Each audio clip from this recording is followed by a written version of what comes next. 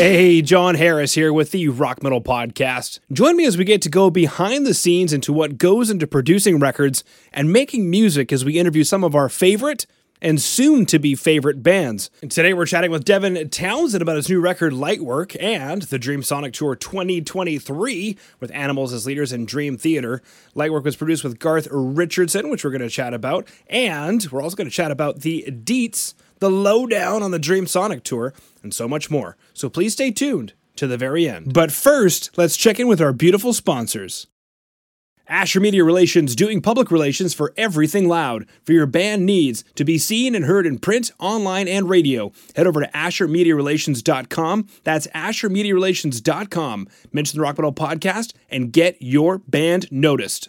Syndicol Music is a full-service agency for musicians offering record label services, marketing, branding, production, and management. Head over to syndicolmusic.com. That's syndicolmusic.com. SYNDICOL music.com. Mention the Rock Metal Podcast and take your music career to the next level. All right, Devin, thank you so much for coming on today to the podcast. Go and say hi to all of our beautiful listeners. Hi, all you beautiful listeners. Looks like you're in home base right now, which is absolutely fantastic. You mentioned you're working on some stuff, especially before the tour. We're talking about the Dreamsonic 2023 Dream Theater Presents. It's going to be the inaugural show. We're going to be chatting about that towards the end of the interview. But right now, let's go ahead and get on to Lightwork, which is your latest record, your release, November 4th. I read a lot of really good stuff with regard to this record, and I listened to the record, and I mean, obviously all of your stuff is great, but this is probably one of my most favorite thus far. It kind of, I think you mentioned as well, it sort of seems pulled back a little bit, just kind of calming, but it's incredible in the way it sounds, epic in its restraint, I guess you could say.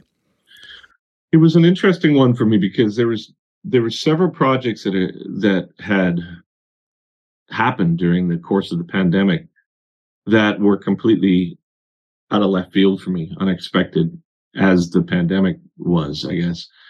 So there was the puzzle, which is the first thing that I did. And then that got followed by Lightwork. And as is typical with material, if I do something really complicated, inevitably the next project is going to be much more simple. And then if I do something simple, inevitably the next one will be more complicated. If I do one quiet, next one will be loud, blah, blah, blah, blah. So puzzle was a reaction to the beginning of the pandemic, and it's basically a very complicated and chaotic project. And so when it came time to deliver the next record, because Puzzle had been independent and I'm with Sony, the only thing that seemed appropriate for me was something that was more pulled back, something that was more linear. And I had been looking for an opportunity to work with Garth Richardson, who'd been a friend of mine for many years. And because he is a producer that has a long history of making things that are more accessible in a sense, it was an opportunity for us to try it out. And Lightwork became an experiment in several things, in trying to see what it would be like to work with somebody else in a co-production capacity, what it would be like to write something that was a lot more linear, but also, and almost most importantly, how could I create something that for me had a sense of optimism to it in a period that was so rife with the opposite, right? And I think the record worked out well, but I'm looking forward to the next thing, which, going back to what I said a second ago, is going to be significantly more complex as a result. Beautiful, beautiful. You mentioned working with Garth Richardson, so we'll chat about that a little bit later. We'll touch base on that. But I was curious with regard to Lightwork specifically, what was the greatest moment for you producing the record? Well, again, I produced it with Garth, and it was complicated in that sense because I've never done that before. So it forced me to contend with things that I was ill prepared for. But I think on a production level, the thing about Lightwork that was maybe the most proudest, but also the most complicated, was just forcing myself to listen to somebody else, you know? And I think that was really something that was incredibly difficult for me. And I don't know if I'll repeat, to be honest. But what comes from that is a type of self-analysis on your own process that I think, unless challenged, will just continue going in the ways that it has gone for many years. And so I appreciate being challenged by that. Regardless of how the record ended up, the whole idea of being forced to fight for your ideas, I guess, in a sense, was simultaneously good for my personal growth, but also very difficult at the time, right? Yeah, yeah, absolutely. Would you say that working with Garth was one of the more challenging things on the record, or what was the biggest challenge? Oh, yeah. Well, it wasn't that it was working with Garth, because Garth's incredibly talented and he's a good guy. I've tried working with producers in the past, and I hate it. Like, I respond really poorly to it. And so I think there's a certain amount of that was consistent. Like, I think that still carried through. But fortunately, we'd known each other prior. So although it was difficult for both of us, I think we managed to get through it in a way that was as best as could be expected, right? But no, he's a super talented guy, man. Great guy. Yeah, yeah. What went into the decision to work with a producer on this record? You mentioned you've known Garth before, but a challenge to work with a producer. So what went into the decision to work with one? Well, it's been brandied about for many years by label, by management, like you should try to see what happens, putting your ideas through the filter of somebody else. And that was, I attempted to do it with a couple other people, but I guess I didn't respect them in the ways that I needed to in order to listen, my only other time that I had worked with somebody in a co-production capacity, but less so than with Lightwork, was with Mike Keneally with Empath. But that was a little different because Mike plays in the band with me now, and he's much more of a sounding board where he just sort of sit back there and then I could bounce things off him, and it became a much more creative endeavor. And it basically just gave me another brain in the room, which was ideal in a lot of ways. But Garth's got a long career of doing things a certain way. And so putting my work through that filter, who knows what it was going to yield. So I think that it's almost Lightwork acted as an opportunity for me just to find out what something like that would yield. And again, I'm proud of the record. I think it's really cool, but it also made me realize as soon as it was done that the next thing I'm going to do is going to be completely uncompromised, because having people talented as they are say, "Oh, I don't like that. No to that. Oh, I don't like that. No to that. Yes, that, but more of that, double the chorus, whatever." There's a lot of times I didn't agree. So we would have to kind of find a compromise. But I found that a lot of my personal energy went into that part of the process rather than just creating. And that would have been the same with any producer of Garth's caliber. It's not a situation where it's him. But it was good for me to know, because when it was done, I was like, you know what? I'm happy with how that turned out. But the next thing I do, I want to spend several years writing it and recording it. I want it to be completely uncompromised, and I don't want any of these parameters at all, right? I did learn a lot, though, so some of those will certainly go into the next thing, but I needed to know. I think that's the long answer to your question. Yeah, yeah. You mentioned you learned a lot. Was there something in particular that you took away that blew your mind? No, I don't know if anything blew my mind, but I think if there's anything I took away from it is the energy that goes into the social aspect of music. Unless I'm careful and I strategically set up my world with people whom the interactions with are effortless, then a significant amount of energy that could potentially have gone into other things goes into navigating the personal side of it. And again, this is not a scenario where it's about Garth or anybody, man. I'm not an easy guy to hang with. I'm idiosyncratic and highly sensitive, and I can be, in my mind, I make a lot of sense, but to the people whom I'm closest to, a lot of people don't think I make any sense. So I have to surround myself with people that are tolerant to a degree of who I am as long as that comes with a certain amount of accountability on my part, where I'm not just utilizing that as an excuse to be an asshole to somebody, but it's like, if I surround myself with people like, yeah, that's Dev, that's what Dev does, that's where he's at, I'm cool with it, then I don't have to spend any energy having to rationalize that. Right. And I think that for somebody who is as closely connected to music as I am, and someone who is as sensitive to personal energy, man, what blew my mind about the process is how much of my energy went into navigating the social aspect of it, which, good to know, don't want to do it again, you know? Yeah. No, that makes sense. Totally. Yeah, that makes sense.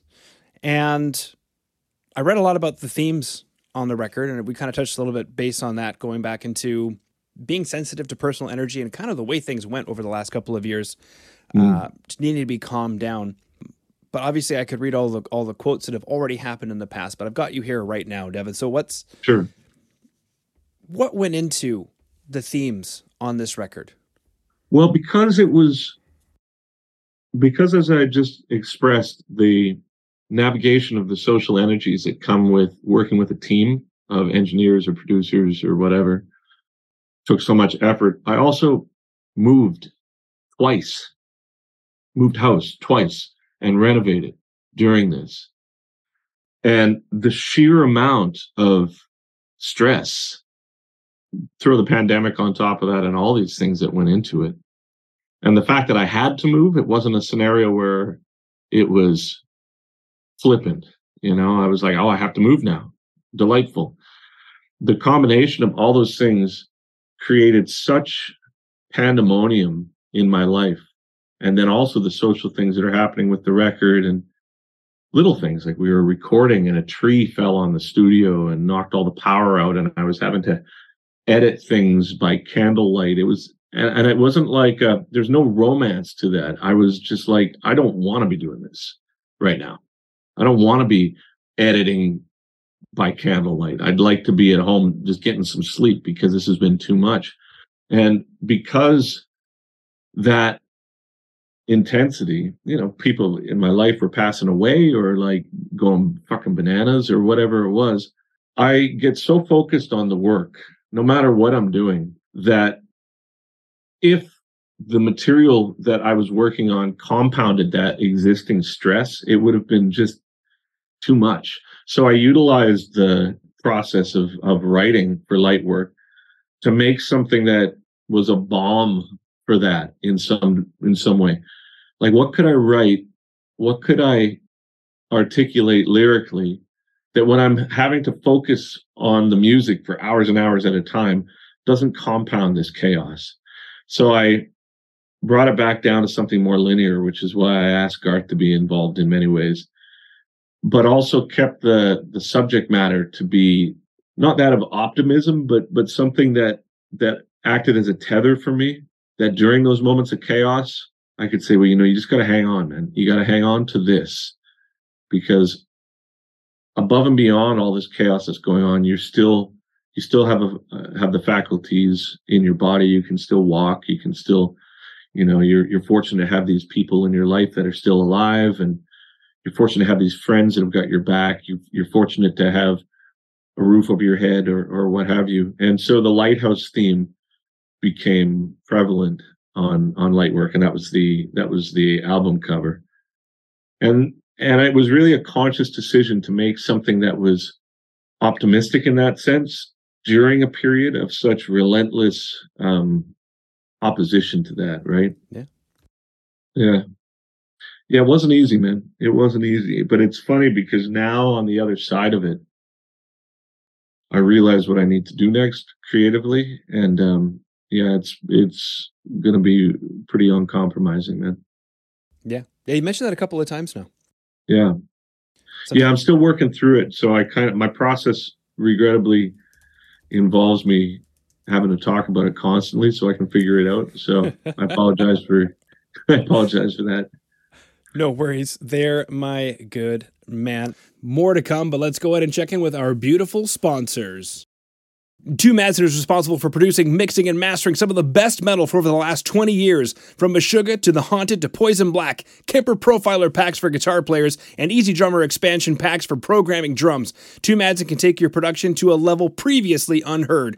Head over to twomadsen.com. That's twomadsen.com. TUEMADSEN. Click contact, fill out the info for your next project, and let Two know that the Rock Metal Podcast sent you. Wormhole Death is a modern record label, publishing, and film production company born in 2008. Getting signed to this label means global distribution, publishing, and marketing with Wormhole Death's roster of global partnerships. Head over to wormholedeath.com, that's wormholedeath.com, submit your band, and let them know the Rock Metal Podcast sent you. How would you define success at this stage of your career? True success for me is waking up in the morning and not having to do anything, so I can spend my day doing whatever I want. And that could involve mowing the lawn or making food or making music or whatever. It's like, that's true success. I can participate in that once in a while, but I'm still working towards that goal, if you know what I mean. I'm sure you do. But on a practical level, I think I've been successful to a good degree, because autonomous, and I can do basically whatever I want musically within certain guidelines, right? There's a certain amount of tolerance that I still have to have on the part of the label and the management, but it's pretty good though, man. But moving forward, the goal is what I just mentioned, to be able to wake up in the morning and do whatever I want with no obligations, right? Who knows if that'll happen, but that's true success, I think. There we go, baby. There we go. Let's go ahead and switch over to Dreamsonic 2023, and I'll open up with the first question, which is, this is supposed to be the inaugural event. Dream Theater wants to create this yearly thing. How did this happen? How did you get involved? Well, it's interesting, because I think that the audiences that Dream Theater and I have had, there's been some degree of crossover, but I think they're quite different. And I think a lot of that has to do with Dream Theater is such a technically proficient band, and intellectually on a musical level, it's very astute. And a lot of what I do, it tends to be a lot more primal in a sense. Not that there isn't technique to what I do, because obviously there is, but it's not learned. You know, I'm not theoretically knowledgeable when it comes to music or what I'm doing, and I'm in a different tuning, and I didn't study it. I just have been doing it based on an emotional reaction for so many years, that for many years it was almost like the scenes or the audiences were mutually exclusive. I really appreciate Dream Theater, but I never listened to them. They were not a band that I had in my past as being like an influence. So I didn't really think about it. And I had known Mike Portnoy, but I didn't really know the other guys. And I did John Petrucci's guitar camp in New York a couple of years back, and I was surprised to find out how easy of a hang he was. I was maybe under the assumption that because of the music, maybe he would be less apt to want to spend time with people, or very particular, because the music is so particular. But no, John was a great guy, man. And I enjoyed hanging with him. And I think maybe in return, perhaps he had, because he'd known Steve Vai, or he'd known people who had known me, and maybe he thought I was less together as a person. Maybe he thought I was a banana or something. And so when we spent time, we were both like, oh, it's all right. Actually, it's pretty easy. And so it came up as an opportunity to tour together, because we're both on the same label with Inside Out. And I think Thomas at Inside Out had told us both, it's like, oh, actually they're really cool guys. And actually Dev's a pretty normal cat, regardless of what his music comes along as. And so we did, like 7 weeks in Europe last year, and it was just Dream Theater and me. And I think Dream Theater, because they've been doing this for so long, they don't really have patience for taking out people who are divas and so they took a risk that me and my world would be pretty easy. And I think they were really appreciative of how easy of a band we are to tour with, or I am to tour with, because the band changes. But like, dude, I don't want any drama. I don't want to step on people's toes. I don't need a lot of stuff on a list that I need to be provided for the sake of my work. I mean, dude, I just need some water and I need enough money to make it happen, and we'll stay out of your way. And there you go. And I think they were really appreciative of that. And then by the end of it, we ended up hanging out quite a bit. And then I spent a bunch of time with them. We went to Turkey together, and I rode with them and did an acoustic show. And I think we were both just kind of surprised that although the scenes have kind of always been separate, they actually mixed really well on a social level. So when they came to do this, they asked me again. And I think it was really a scenario where they're like, oh God, we're going to have to go out with bands. That wasn't dramatic. So that works good for us. And so I said, yes. And then they had Animals as Leaders come out as well. And I've toured with Animals many times and get along with them. So I think it's going to be a great run, and it offers something for the prog fans that are three very distinct vibes, right? Yeah, totally. Speaking of three different distinct vibes and maybe some audience crossover, or maybe some crossover, either way, creating the set list can sometimes be a bit daunting. What should we expect from the set list for this show? Don't know yet. I figure that next week early I'll start thinking about it. It's the same band as I had just done the headline runs in Europe with. So Mike Keneally, Darby on drums, James on bass, same sound man who was great. And I think that there was a lot of things that we did on that headline run that were kind of unique. I had not done it before. So there'll be definitely some crossover because I haven't played in North America for so long that it probably makes sense to do some of those same things, but it's a shorter set than it was as a headline run, obviously. So by mid next week, I'll have a much better idea. Okay. Very cool. Kind of a silly question. Maybe not. How are you feeling about playing in North America? I know you mentioned it's been a little bit, but how are you feeling about the tour, getting out there? I haven't thought about it yet. I mean, I'm from North America, so I'm well versed in what it is. I mean, I like touring Europe or Asia or what have you, just because it's more, I'm not used to it as much. So it's got more of a novel thing where you end up in a city that has a new type of food or something. And I really enjoy that. And in North America, it's much less of that, right? Like some places you get a bunch of really novel experiences, but a lot of North America. I mean, I grew up here. I know exactly what it is. It's like, there's the store, there's the chain, there's the bus stops at Walmart or whatever. Right. And, but on the other side of it, I've got so many friends in North America that it's good to hook up with them as well. But you know what, man? It's like tour's a tour in a lot of ways. Very cool.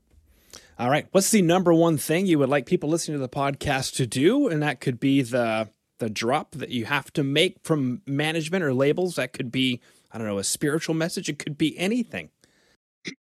Oh, worse shit has happened to better people. All right. There you go.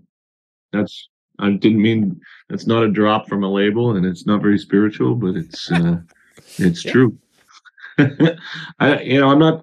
I like my job. I love my job, and I love to be able to continue. And I've got so many plans for the future, but I'm not fantastic at selling it, right? So, hey. Like, maybe that's kind of an interesting follow-up question. You're not fantastic at selling it, but you have the career that you have built up, and obviously it's been, long from Steve Vai to Strapping Young Lad all the way up to this moment now to a couple of appearances on Nail the Mix, I think if I was better at selling it, it would be much bigger than it is, right? But I also feel that the things that's important to me, the thing that is most important to me about the output that I have is that it's authentic to the frame of mind that I was in when it was being written.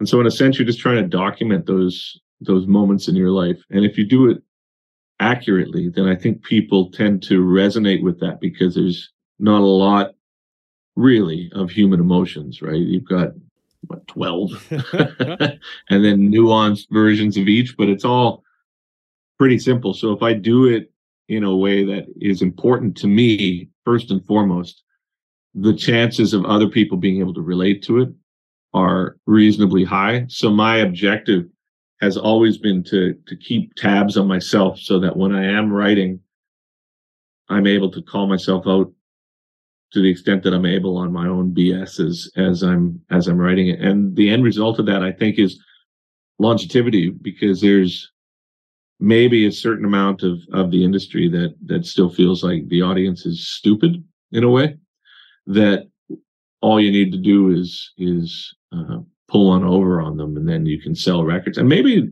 there's certain genres that are like that. Maybe there is, maybe I wouldn't dare to make assumptions on which ones are, but the one that I'm involved in, at least, anytime I do anything that kind of veering towards that, they're like, yeah, you're full of shit. We know. So I got to be careful. And that authenticity that gets imposed on the material, I think, is what has created a long career for me, and I'm super grateful for it. Yeah, absolutely. All right, well, everybody, go ahead and head over to the rockmetalpodcast.ca. There you can find the show notes for today, including transcript, videos released for Lightwork, and links to connect with Devin, especially for that Dreamsonic Tour 2023. I'll be at the show in Edmonton, so feel free to come by and say hi, because I would love to meet you, you beautiful listeners. And Devin, thank you so much for coming on to the Rock Metal Podcast today. You're so welcome, man. Thank you for the support, and I hope to see you on tour sometime. And that's it for this episode of the Rock Metal Podcast. Stay tuned, because next week we're going to be chatting with Matthias and Marcus of the band Lamori. They sought after a heavier sound on their latest record, which we're going to chat about, and it includes some time they spent abroad working on the record in Italy and all the shenanigans they got into. Go ahead, hit subscribe in your podcast player, share it with your friends, and I'll see you next week.